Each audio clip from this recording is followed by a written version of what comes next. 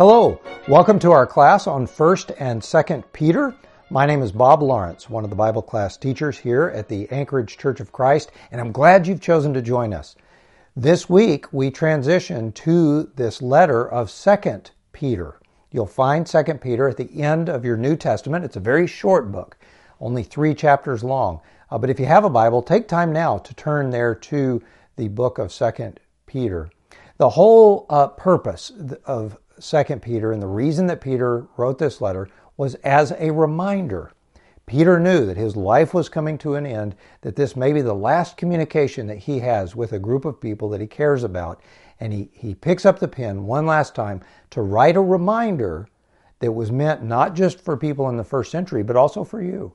A reminder that you are being prepared to partake of a divine nature. In other words, you are being prepared to be one of God's children. Now think about that for a minute. If you think of what it means to be a perfect person, if a person was to be made into someone who is exactly right, in other words, they were right not only in what they do, but also right in who they are, and they had the character of a person who was perfectly just and perfectly good and perfectly happy. What would be the characteristics of that type of person? When you think of a person as being just right, if you were to think of the perfect human being, someone who was exactly right, what are 7 or 8 characteristics that come to mind of that kind of person? What characteristics would you pick? Well, in the coming few weeks, we'll get to see the characteristics that Peter brings out. And he says, these are the characteristics that you are developing. And these are the qualities that are being developed in you as a person who is being remade to look like one of God's children. Well, we'll get there in the next couple of weeks. But for this week, I'd like to give just a broad overview of this letter of 2 Peter and then hand you the letter and let you hear Peter present the message that is found here in this letter. Now, the letter of 2 Peter is written by the Apostle Peter, or at least he's the primary one who penned the letter. There may have been help from others, and scholars debate about who was the primary author, but the letter itself says that it was written by Peter, and many of the things that are said in the letter are clearly from the apostle. And we're told that it's at the end of his life. Now you remember, we're introduced to Peter, the apostle, much earlier in his life. It would have been decades, maybe 3 or 4 decades earlier, when Peter, as a fisherman, is on the shores of Galilee. And do you remember the very first thing that Peter ever said to Jesus? Peter was a fisherman. He had fished all night long. They were pulling up to the shore, and Jesus was teaching a group of people. And he basically borrowed Peter's boat in order to teach people. And after he finished teaching the people, he turned to Peter and he said, Peter, put out again and let's go fishing. And Peter, the very first thing recorded that Peter ever said to Jesus was, we've fished all night long and we haven't caught anything. In other words, the very first statement that Peter ever makes to Jesus is a statement of doubt. But Peter follows that up by saying, because you say so, we'll go fishing. And so Peter does. And they cast out their net, and no sooner has the net hit the water than there's this flurry of fish, and the net is filled with fish so much that we're told the nets began to break. They're pulling the boat over. They had to call over James and John, their fishing partners, just to keep the boat from sinking, and they pull this back to shore. And then there's this scene of Peter, knee-deep in fish, realizes what has just happened, and he sees Jesus, and he falls on his knees before Jesus, and he says, go away from me. I am a sinful man. And do you know what Jesus says to Peter? He says, do not be afraid. Do not be afraid. From now on, you will catch men. And that's exactly what Peter learned to do. Over the next 3 years, he follows Jesus, and after Jesus, there before all of them, after listening to Jesus teach for those 3 years and being an eyewitness of the things that Jesus did, Peter saw Jesus raise Lazarus from the dead. He saw Jesus put mud on the man's eyes and restore sight. Peter was there and saw as Jesus made bread for thousands of people.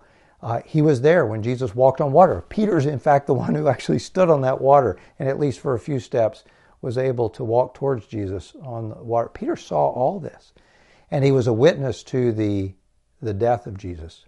He was there. He saw it happen. He was there after the burial. And you remember, Peter was one of the first people to run to the tomb when they found out the tomb was empty. And he was there to see the empty tomb. And then he saw Jesus raised from the dead. And it was at the end of all of those events that we see Jesus, having raised from the dead, walking with Peter or spending time with Peter, again on that same shore where Peter first was called to follow Jesus. Jesus is again with Peter there. And Jesus says to him, you read this at the end of the book of John, where Jesus tells Peter, you are now going to be a shepherd for these people. I've taught you how to catch men. Now you will be their shepherd. And so he tells Peter, you are now going to feed my lambs. You are going to tend to my sheep. You are going to feed my sheep. And the very last thing that is recorded there that Peter says back to Jesus is, I love you. Remember, Jesus asked Peter 3 times, do you love me? And the last thing Peter says back is, yes, Lord, you know I'm your friend. And Jesus says, now you be the shepherd. You feed my sheep. And that's exactly what Peter does. So from that point forward, we see how Peter begins to shepherd all these people that are caught in this net that God has sent to catch all the people that are to be his children. And Peter is the one who gives them the sermon on the day of Pentecost. You remember 3,000 people become Christians that day. Peter's the one who is sent to Cornelius. He's the one who shepherds the very first Gentiles who become followers of Christ. Peter is the one who actually shepherds Paul. And we'll see at different points in their life where Peter and Paul end up coming back together. And even in this letter, as you read it today, you're going to see how Peter not only refers to things that Paul has said, he refers to Paul himself. And we see a hint of what most people think is true at this point. Peter is in Rome, and so is Paul. And they are both there towards the end of their life under Emperor Nero, and they can see the end coming for them, at least in terms of their current life. But it's not the end. They recognize that one day God is going to come back and make the whole world right again. And so Peter, as this shepherd, writes 1 Peter, which we studied over the last several weeks, to a group of churches over what is modern-day Turkey. And he reminds them, no matter how bad it gets, don't give up. This is not the end. The whole world will be made right again, and you get to be a part of that. So don't give up. You continue to serve in your community as a good citizen. You serve as a good employee. You serve as a husband or a wife. You serve as a member of this family of God who are Christians. You continue to serve, and don't give up, because God is making the whole world right again. And now when we turn the page to 2 Peter, we find that Peter is writing another letter to that same group of people. In fact, in this letter, Peter will say, this is my second letter to you, meaning it's a letter that's written to those same churches that were, remember, in modern-day Turkey, but you circle around. In ancient Turkey, it was different regions. The region of Pontus and Galatia and Cappadocia, and then around to Asia and Bithynia. And Peter says to each of those churches, this is my second letter to you. And I'm writing this second letter as a reminder. And so that's what brings us to 2 Peter, where Peter, writing again as a shepherd to these Christians who are now facing very difficult times, to tell them this is not the end. And he writes them a reminder to say, you are being made and fashioned to partake in the divine nature. And when you run into that line in this book, what should come to mind is this idea that God is making you to be like his son, Jesus. He's making the whole world right again. And that's exactly what the prophets had said years ago. Long before Jesus, when they were teaching about the coming of the Messiah and how God one day would return to the earth and he would destroy everything that is evil by fire. And then he would remake things into a new heaven and new earth. And you read that in Isaiah 65 and 66, at least as one example. And Peter here will refer to what the prophets have been saying all along. But it was not just the prophets. The same message was given by Jesus. When he came as the incarnate Word of God, Jesus says that God will one day return. And when he does, it will be to make the world right again, to make everything new. And there will be a new, what Jesus uses this term, kingdom. In that day and time, they might have said he is making a new empire. Or today we would say a new sovereign nation is what God is making. And so the prophets have mentioned this, Jesus mentions this, and then the apostles do it as well. In their writings, Paul will say that we are being made into a new creation. And we are even predestined for this. Paul says in Romans chapter 8 that we are being predestined, or we were predestined, meaning God had thought ahead of time about you, and you are being predestined to be conformed to the image of one of his children. You are being conformed to the image of his Son. And Peter brings us back to that very idea, and he says, just as you've heard from the prophets, just as you heard from Jesus, just as you've heard from the apostles, you are made to partake in the divine nature. And there in chapter 1, he's going to give you the 7 qualities that's added to your faith. And what you're reading there are the qualities of a person who is being made perfect. And we'll go over those qualities more next week. But before you get there, let me give you just a brief outline of what you're going to find in this book. The book opens, as I said, with basically an introduction where Peter gives us a charge. And in that charge, he says, I want to remind you that you, those of you whose past sins have been forgiven, you are being made to partake in this divine nature. And then he tells us what the qualities are of someone taking part in that divine nature. Next week, we'll dive into each of those 7 qualities that he talks about that we add to our faith. So let's turn to this book of 2 Peter and read the book and allow Peter to teach us, reading the letter as it was meant to be read, starting with chapter 1 and reading through chapter 3. It won't take you long to read this letter. It's only 3 chapters. It will only take you a few minutes. But you'll find this is one of the most dense books in all the New Testament, because every line is worth stopping and pondering and thinking about. And there will be words that will send you to the dictionary, or phrases that will give you time to ponder, what does this really mean that Peter is teaching? So this week, let me just give you a brief outline of the letter of 2 Peter, so that as you read, the outline itself will serve sort of like hooks that you can hang some of these words and phrases and concepts on. The letter of 2 Peter is basically designed in 4 different sections. There's an introduction, and then there are 3 skeptical questions that Peter answers. And then maybe a 5th section, which would be the conclusion at the end. The letter begins with section 1, where Peter basically gives us a charge. And he says, for you whose past sins are forgiven, here's your charge. You are being made to partake in the divine nature.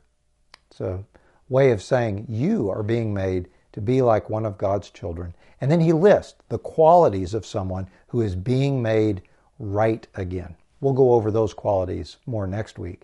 But then Peter follows that by briefly saying, I'm about to die, just as Jesus said I would. But before I go, I want to give you this final reminder. And then he raises 3 skeptical questions. These are the questions that any skeptic would have asked there at the time this letter was written in the 1st century. And they're still the questions people probably ask today. And the first question that he answers is the question, what if all this was made up? In other words, as Peter has taught us, that it was the prophets, followed by Jesus, followed by the apostles, who all talk about how God is going to destroy evil and remake the heavens and a new earth. And Peter says, this is the message. It's the drumbeat you read through all of Scripture. And then Peter answers this question, what if it's all made up? What if it's not true? Now I'm going to let you read Peter's answer to that question, but that's his first question. And that question is answered in chapter 1. Now, if you turn to chapter 2, you'll see he answers a second question. And that question is, what if following Jesus means that I have to give up on the great pleasures of life? What if following Christ is not what leads to happiness? What if that's sort of what we do on the side? But does it mean that I have to give up on the things that really give me pleasure or cause happiness? And there Peter is probably making a loose reference to the Epicureans, who even in that period of time said the real goal in life is to find the maximum pleasure at the maximum intensity for the maximum number of people. And you can imagine those individuals being in the churches and even teaching in some of the churches and them trying to answer this question. Does following Jesus mean that I give up on the maximum pleasure at the maximum intensity for the maximum number of people? Do I have to give that up? And specifically, Peter answers the charge made in the first century that to give up or to follow Christ means that you give up on the pleasures of sex or of making money. And he'll address adultery and greed. So watch for his answer to this question. Does following Christ mean that you have to give up on the pleasures of life? And he's going to answer that question in chapter 2. And then we turn to chapter 3, where he raises the final question, and that is, if God is really coming back to destroy evil in the world and make the world right again and restore the new heavens and making a new earth, if he's really going to do that, why is it taking so long? Now remember, Peter's writing this about 3, maybe 4 decades after Jesus said, I'm coming back. And so Peter's answering this question just a few decades afterwards. And so people are already asking at that period of time, how long does it take? Now notice, as you read Peter's answer to that in chapter 3, that Peter's answer seems in this eerie way to include you, who may ask that same question, not decades later, but centuries later, and even 2,000 years later, asking, how long does it take before God is going to come and make the world right again? And it maybe even will answer the question, why? What is it that causes God to take so long to come back and make things right again? And so Peter's going to answer that question in chapter 3. So there are those 3 questions. Question in chapter 1, what if all this is made up? The question he answers in chapter 2, does following Christ mean that I have to give up on the pleasures of this world? And then the question in chapter 3, which is, why does it take God so long to make the world right again? And then after getting to the end of all of those questions, as you read through Peter's answer to those questions, you come to his final conclusion. So here's the assignment for this week is to take time here at the end of class to read this letter as if you were one of those Christians sitting in a room somewhere in ancient Asia or Bithynia or Galatia or Cappadocia or one of those ancient churches. And for the first time, this letter is unrolled and is read for you. Read that letter as it was meant to be read in the beginning. And as you read, see if you can't catch Peter's answer to those 3 main questions. And at the very first, look for those qualities that Peter says you are being made to acquire as you choose to follow Christ. And then as you hear those qualities and you hear Peter's answer to those questions, I bet his conclusion will end up meaning all the more to you when he concludes with these 2 verses. At the very end of 2 Peter chapter 3, he says, you, therefore, beloved, knowing this beforehand, take care that you are not carried away with the error of lawless people and lose your own stability, but grow in the grace and knowledge of our Lord and Savior, Jesus Christ. Notice how Peter ends there by saying, you grow in the grace and the knowledge not of a subject. He doesn't call you to know more about a subject or about a book. He calls you to grow more in the knowledge of a person. And so Peter's final invitation at the end of his life to these churches is this invitation to grow in grace and the knowledge of the Lord and Savior, Jesus Christ, because that's exactly the kind of person that you are being remade to be like. And so Peter concludes by saying, to him be the glory, both now and to the day of eternity. Amen. Because Peter knew that his death was not the end, nor is it yours. Well, that concludes the introduction to 2 Peter. So I'm going to pause, and this week, if you would, again, open up the letter here of 2 Peter, and either alone or if you're in a room with your family, read this letter out loud as a group and allow the message to wash over you. But take some time at the end to see if you're able to articulate the answer that Peter gives to those three questions. And I'll put the questions here on the screen at the end so that you can be looking for Peter's answer. But discuss, what is Peter's answer to these three main questions? And then we'll come back next week and talk about the qualities that you see mentioned in chapter 1. I look forward to seeing you next week. God bless you, and God bless the reading of His Word. Jesus, you're my firm foundation. I know I can stand secure. Jesus, you're my firm foundation. I put my hope